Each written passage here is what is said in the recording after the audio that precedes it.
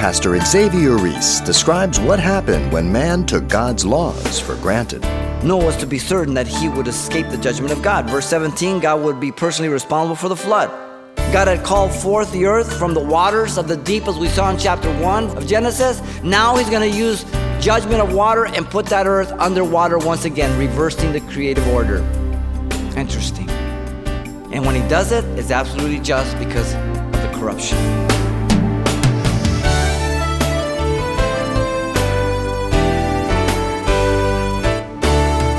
Welcome to Simple Truths, the daily half-hour study of God's Word with Xavier Reese, Senior Pastor of Calvary Chapel of Pasadena, California. Why do the wicked seem to prosper? That's the same question man has asked throughout the ages, but it's also a question that's easily answered when it comes to the judgment of sin. Today, as Pastor Xavier takes us back to Genesis chapter 6, he brings to the forefront the issue of rebellion and the holiness of God.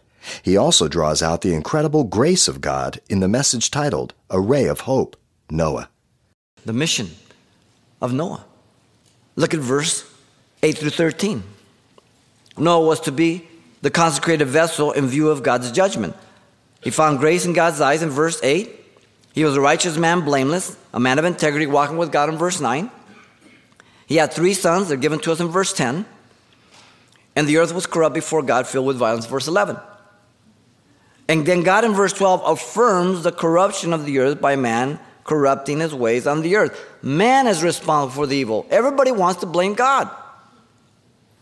It was man's doing. And in verse 13, God declares his verdict to destroy all of mankind along with the earth. Notice verse 14 through 16. Noah was to be the craftsman of the ark, an ark here preparing for the judgment of God. And the word for ark is an interesting word. The word is used also one other time, and it's for the little ark that Moses was put in Exodus 2, 3, and 5, the little basket. Interesting. They both were delivered from the judgment. Noah from the judgment of God, and Moses from the judgment of man.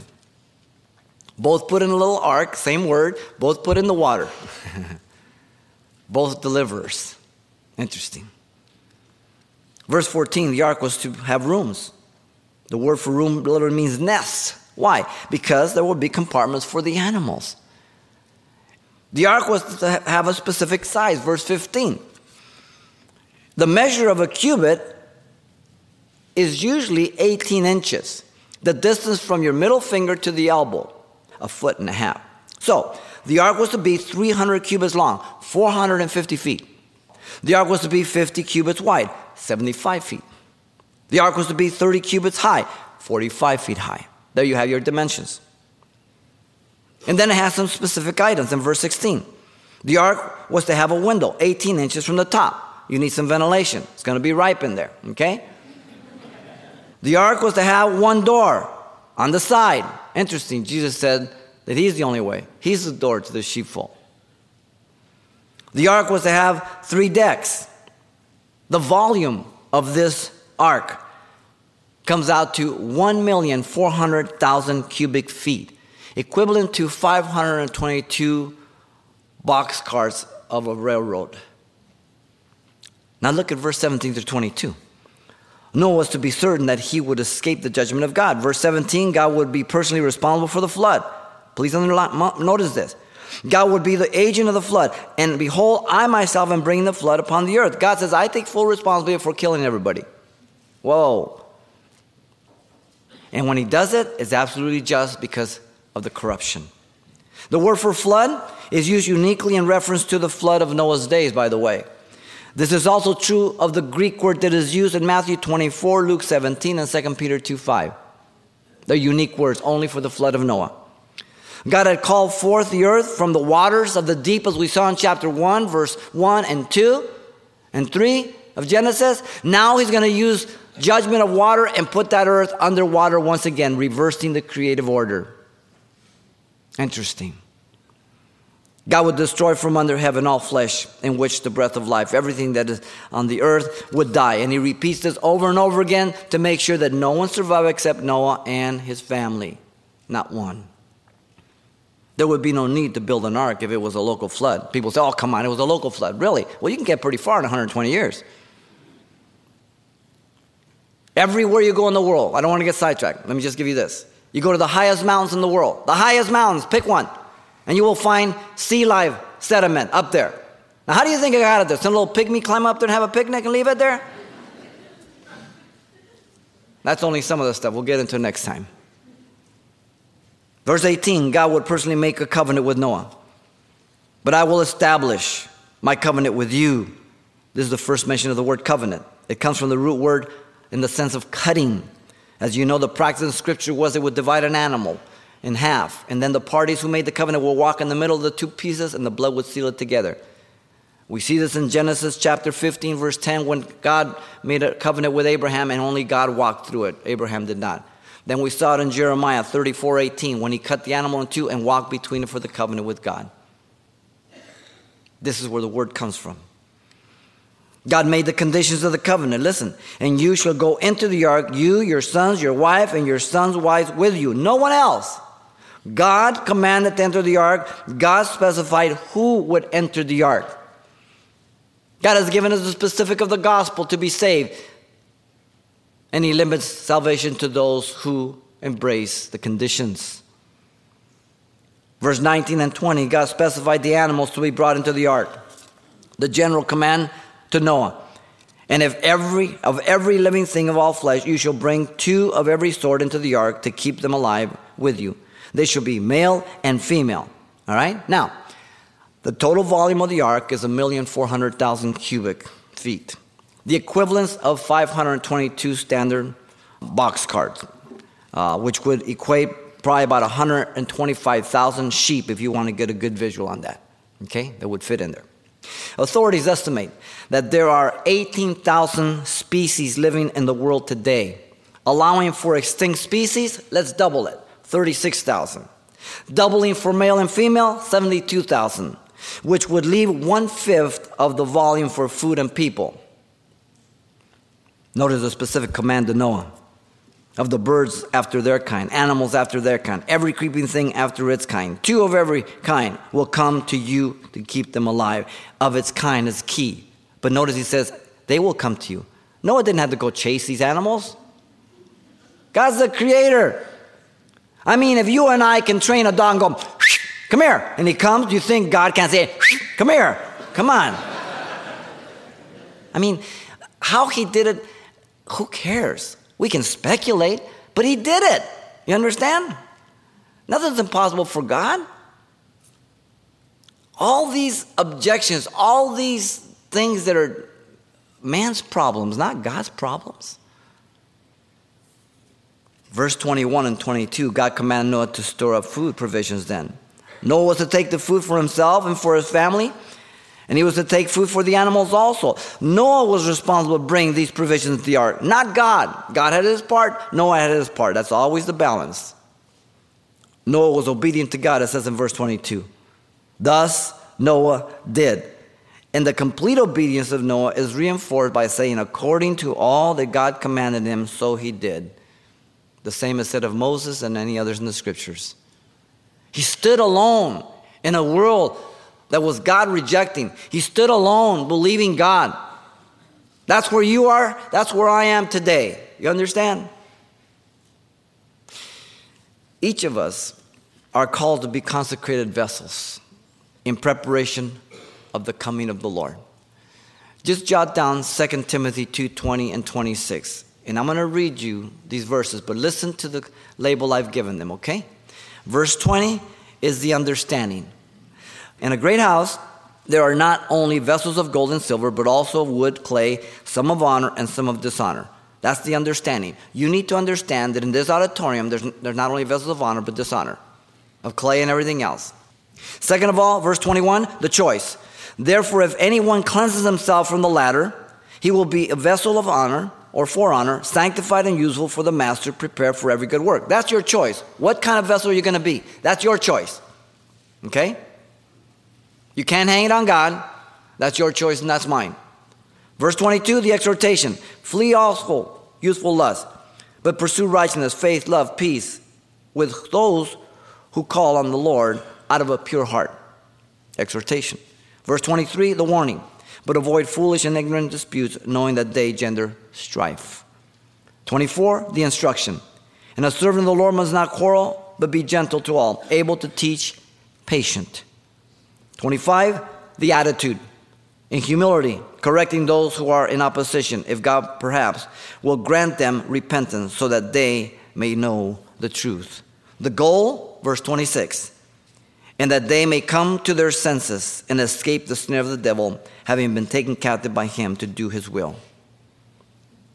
Judgment is coming. You and I are God's vessels to warn. Every believer is to be building up himself in his most holy faith. We're not to build an ark. Jude chapter 1, verse 20 to 23. He says, but you, beloved, building yourselves up in your most holy faith, praying in the Holy Spirit, verse 20. Are you being filled with the Spirit of God daily? Are you asking Him? Are you dependent on the Spirit of God or your own strength? Be careful of that. Keep yourselves in the love of God, looking for the mercies of our Lord and Savior, Jesus Christ, unto eternal life, verse 21 says. His love is the only thing that can get me by. My love will make me bitter, make me self-righteous. My love will make me selfish. His love will make me more like Him. I don't want to be more like me. I want to be more like Him. Verse 22, and on some have compassion, making a distinction. So we're to have a heart for the lost. But we're to be wise in our observation. Verse 23, but others save with fear, pulling them out of the fire, hating even the garment defiled by the flesh. In other words, you make a decision of discretion. There are some people who are so steeped in sin, and if you were in that type of sin, you be careful as you go in there to take them out, they suck you back in. So you use wisdom on where you go, what you do, and the God's the one that's sending you. Understand? Very, very important. Every believer is told clearly that they will escape the judgment of the wrath of God to come. If you're a Christian, then you will escape the wrath to come. Romans 5:9 says, God has not appointed us to wrath, but to salvation through our Lord Jesus Christ. 1 Thessalonians 5:9 says the same thing. Revelation 3:10, to the church of Philadelphia, Jesus said, because you have kept my command to persevere, I also will keep you from the hour, the article, of trial which shall come upon the whole world to test those who dwell on the earth, earth dwellers. I'm not an earth dweller. I'm a pilgrim. I'm a sojourner. I'm a heavenly citizen. And Christ has died for me that I might escape the hour that is coming upon the whole world. Have you made that decision? And if you have, do you base it upon faith in Jesus Christ? The mission of Noah was to prepare to escape the judgment of God and be God-centered. Then we have the message of Noah then. The message of Noah is very, very simple. First, Noah was a man of faith. Hebrews 11:7 is your text. A man of faith. He was divinely warned of things not yet seen, and he moved with godly fear. That's good. Faith is the substance of things hoped for, the evidence of things not seen. Hebrews 11:1. He moved with godly fear. He didn't just intellectualize it and say, oh yeah, that's nice, this and that. No, he freaked out. When you understand danger, you respond, okay? You don't just go along, oh yeah, I know the train's coming. I know it's about 10 feet from me. So what? There had been no rain to that day. Genesis 2:5-8, a little mist. It was going to rain for 40 days, 40 nights, and a lot of water is going to come. But without faith, it's impossible to please God. Those that come to God must believe that He is, and that He is the reward of those who diligently seek Him. Hebrews 11:6. But also He prepared an ark for the saving of His household, it says in Hebrews 11:7. The ark was not for the people Noah was warning. God knew they were going to reject. It was for him and his family. In fact, He tells them in chapter 7, verse 1, come into the ark, you and all your household. God knew the extreme corruption of man, the unwillingness of their heart. God knows today. Nothing surprises God. He also condemned the world by building the ark, tells us Hebrews 11:7. The very presence of the ark spoke of judgment to come, as well as Noah's grandfather, Methuselah. His name meant when he dies, the end comes. So God had warned way before Noah. The condemnation or judgment of the world was not Noah's doing, but their own rejection about the warning of judgment to come. He became an heir of righteousness, which is according to faith. There's no other way you can be righteous before God. Hebrews 11:7 says. Noah became a type of Adam as a representative of righteousness for the human race, into the second world. Noah could not attribute his own righteousness to himself, but to the faith of the revelation of God's provision. No one else. Peter also tells us that Noah was a preacher of faith. 2 Peter chapter 2, verse 5. He did not spare the ancient world, but saved Noah, one of 8 people. He found grace in the eyes of the Lord. God called him a preacher of righteousness, according to Peter. The word righteousness basically has to do with man's right relationship with man. But he's the preacher of righteousness. He's declaring the gospel, the good news of how to get right with God, to be right with man. There's no other way. In fact, the word preacher is karux, which means a herald, a messenger, and oftentimes that one person would be hired by the kings or the magistrates or the civil authorities to make proclamations. The message was not his, it was given to him. The authority was not his, it was vested to him. He was not responsible for the message, only to proclaim the message. He was not responsible for the people's response to the message, but to only proclaim the message. That's what a herald is. That's what you are. That's what I am. I never feel responsible for any people's response to the gospel when I'm done. It is your responsibility how you're going to respond. I trust God's Spirit to do the work in your heart. Now you have to make a decision. You will never be able to blame me, God, or anyone else for your decision. We're ambassadors for God. And so God brought in the flood on the world of the ungodly, Peter says. He says that the judgment came through divine long-suffering as God waited in the days of Noah while the ark was being prepared, which in a few, that is 8 souls, were saved through water, 1 Peter 3:20. But Noah was also a faithful sign to the world of that day. Faithful.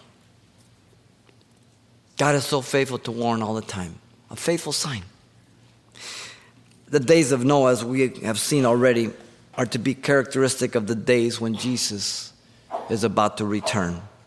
But as the days of Noah were, so also was the coming of the Son of Man be in Matthew 24:37.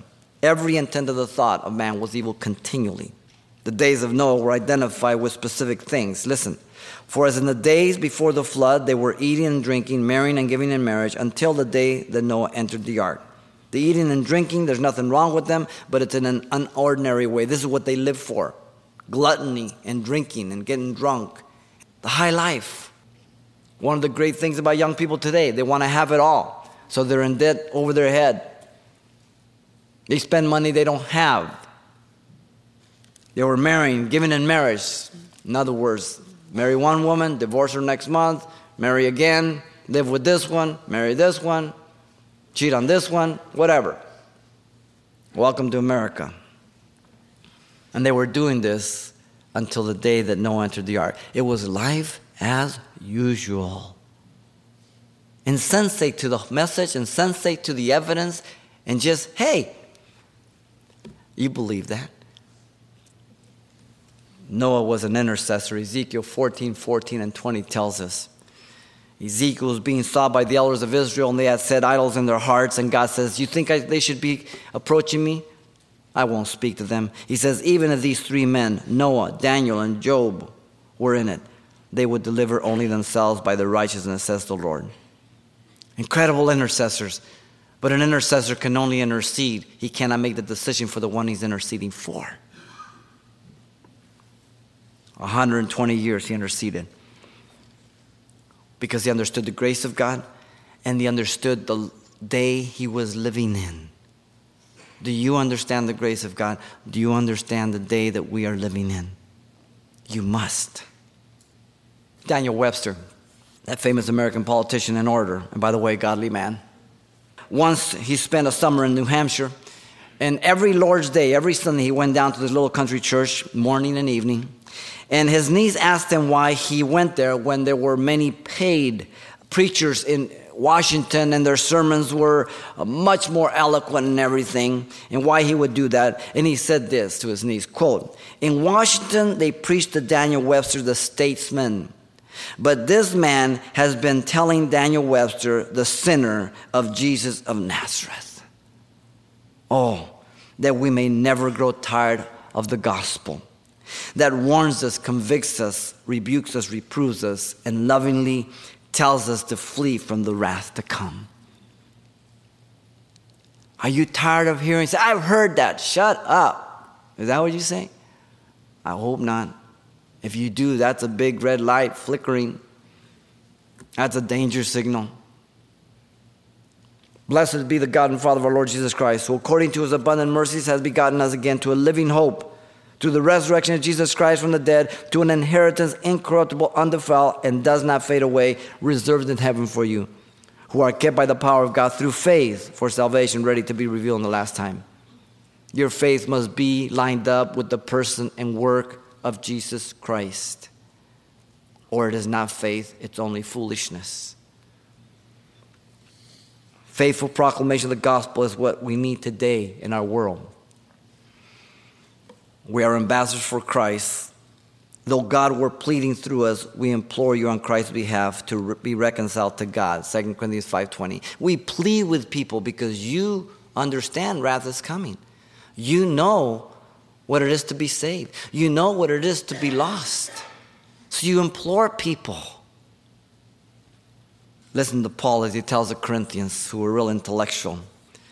For since in the wisdom of God, the world through wisdom did not know God, it pleased God through the foolishness of the message preached to save those who believe. Not the preaching of foolishness, but through the gospel, by preaching. For Jews request a sign, and the Greeks seek after wisdom. But we preach Christ crucified, to the Jews a stumbling block, to the Greek foolishness. But to those who are called, both Jew and Greek, Christ the power of God and wisdom of God. 1 Corinthians 1:21 through 24.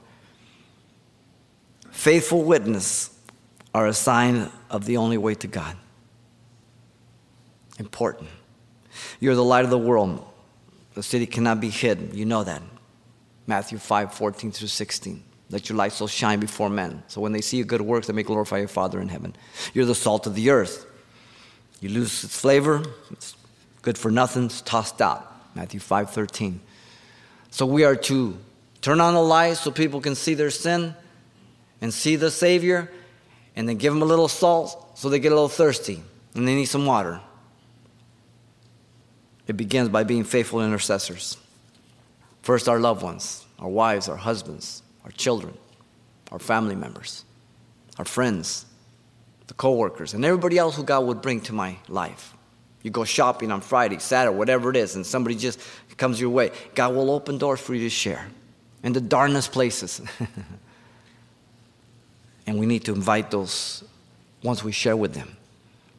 Never give them the good news and walk away without saying, would you like to accept Christ? And often, well, you don't need me, but this is what you can say when you're ready. Lord, forgive me for my sins. Come into my heart. I believe the Son of God who died for me. Save me in Jesus' name. Either take them through the sinner's prayer or give them the example. Don't leave them dead. The message of Noah is that he was a man of faith. And so here you have. These were the days of Noah. The modern days of Noah were man-centered. The mission of Noah was to prepare to escape the judgment of God and be God-centered. And the message of Noah is that he was a man of faith. He's lined up with God, just like you and I have to. That's why Noah was a ray of hope. May God give us wisdom, and may we respond to that wisdom and be wise. Pastor Xavier Reese with a reminder to be like Noah and flee sin and turn toward God. And you can request a copy of this hopeful lesson, A Ray of Hope, Noah.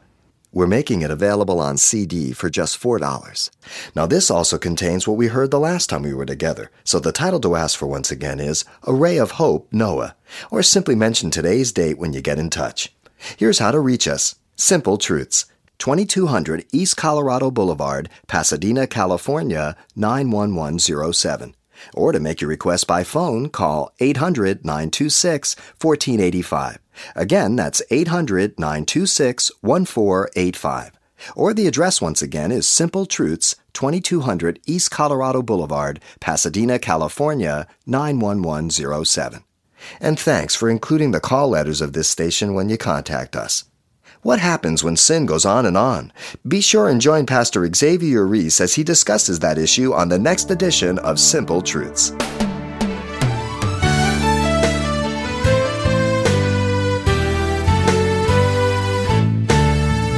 Simple Truths with Pastor Xavier Reese, a daily half-hour broadcast, is a radio ministry of Calvary Chapel of Pasadena, California. www.calvarychapelpasadena.com.